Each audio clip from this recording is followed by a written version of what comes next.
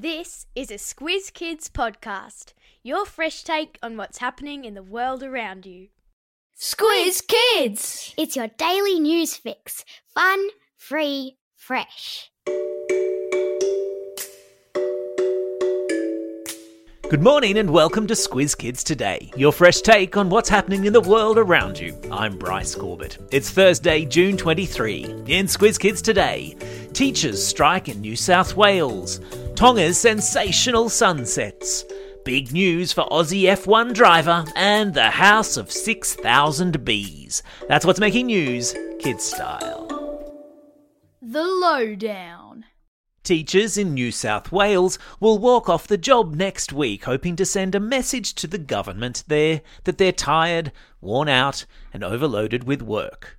For the first time, teachers in both the public school and Catholic school systems will join together in the strike action next Thursday, a sign, they say, of how many teachers are reaching breaking point. What's a strike? It's when people who do a certain job all come together and agree not to go to work for a short period of time to protest what they believe are unfair work conditions. In the case of New South Wales teachers, it's not that they don't like teaching you lot, for the most part they do, but rather, according to their representatives, it's that they don't feel like they're able to do their jobs to the best of their ability because they're overloaded with tasks that aren't strictly related to teaching you stuff. Teachers also say there aren't enough teachers in the system, and those that are there aren't paid properly for the job they do. The strike action is the second in as many months by New South Wales public school teachers, many of whom took to the streets back in May to protest for better conditions. Pure coincidence, I swear, but in this week's Squiz the World episode, Amanda takes us on a virtual visit to Finland, voted the happiest country on earth, where the sun doesn't go down in summer, kids get a free lunch at school, and teachers are given an extra 200 hours a year to prepare lessons for their students. Squiz the World, of course, is one of the 2 weekly podcasts available to all classrooms that are Squiz Kids for School subscribers or parents who sign up to our Apple subscriber specials. Links to free trials of both are in today's episode notes.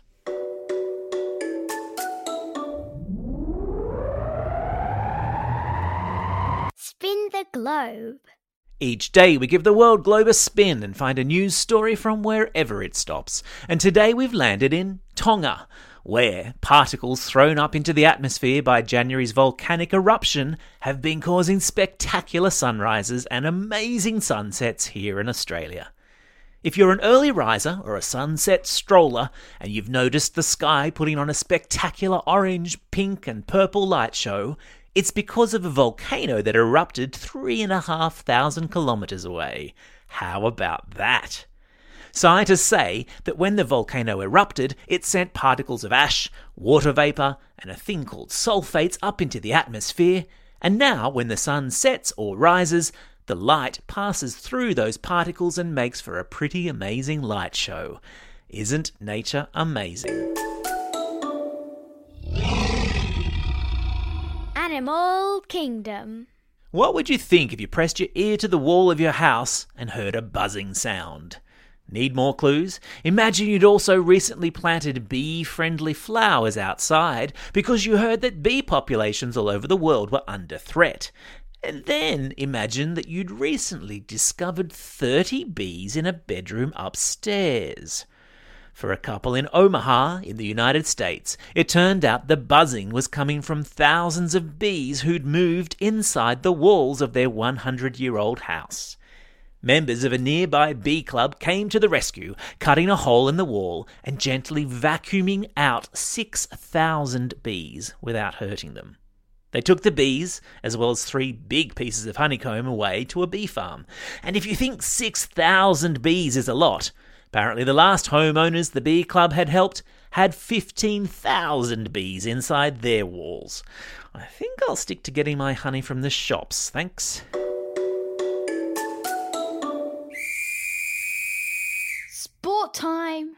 It was a tale of an old hand and a young gun in the Aussie sporting world yesterday, with basketball superstar Lauren Jackson being named in the Opals squad and Formula One up-and-comer Oscar Piastri being tipped to get his first drive in a big race. Jackson retired from basketball years ago after captaining Australia at the Rio Olympics in 2016. But the 41-year-old has worked her way back in grueling training sessions in her hometown of Albury to be selected again for the Opals, which is the name of the Aussie women's basketball team. Just in time for September's World Cup in Sydney. Amazing. Meanwhile, Aussie race car driver Oscar Piastri looks set to get his first start in a Formula One race at the French Grand Prix next month. Alongside Daniel Ricciardo, having Piastri behind the wheel of an Alpine vehicle will mean 2 Australians on the starting grid in France, which will technically double our chances of winning. Technically. Hear that? That's the clock counting down to the Brisbane 2032 Olympic and Paralympic Games, which, if you can believe it, are only 10 years away. And to celebrate, we're bringing you a super sporty segment from the Australian Olympic Committee. It's Have a Go Month, and today's Olympic sport in the Squiz Kids Spotlight is aerial skiing. Now, you might be thinking, but I'm not a skier, that sport's not for me. But did you know that Australia is one of the world's best at aerial skiing, and that a lot of our athletes who've gone on to great things started out in gymnastics, trampolining and diving? Because the skills you need to do flips in the air can be taught without snow or skis. In fact, you can even practice your skills by going off a jump and landing in a pool, like they do at the aerial skiing training facility in Brizzy. Who'd have thought that having a go at Olympic sports like gymnastics, trampolining and diving can not only give you some incredible experiences, but even give you a shot at the Winter Olympics? To discover the right sport for you and to find out more about Have a Go Month, go to haveago.olympics.com.au. Time for the quiz. This is the part of the podcast where you get to test how well you've been listening. Question number 1. How many bees did homeowners in Omaha discover inside their walls? That's right, it was 6,000. Question number 2. What's the name of the Australian women's basketball team? Yeah, that's right, they're the Opals. Question number 3. In which country did a volcano erupt in January, causing spectacular sunrises and sunsets here in Australia? Yeah, that's right, the country was Tonga.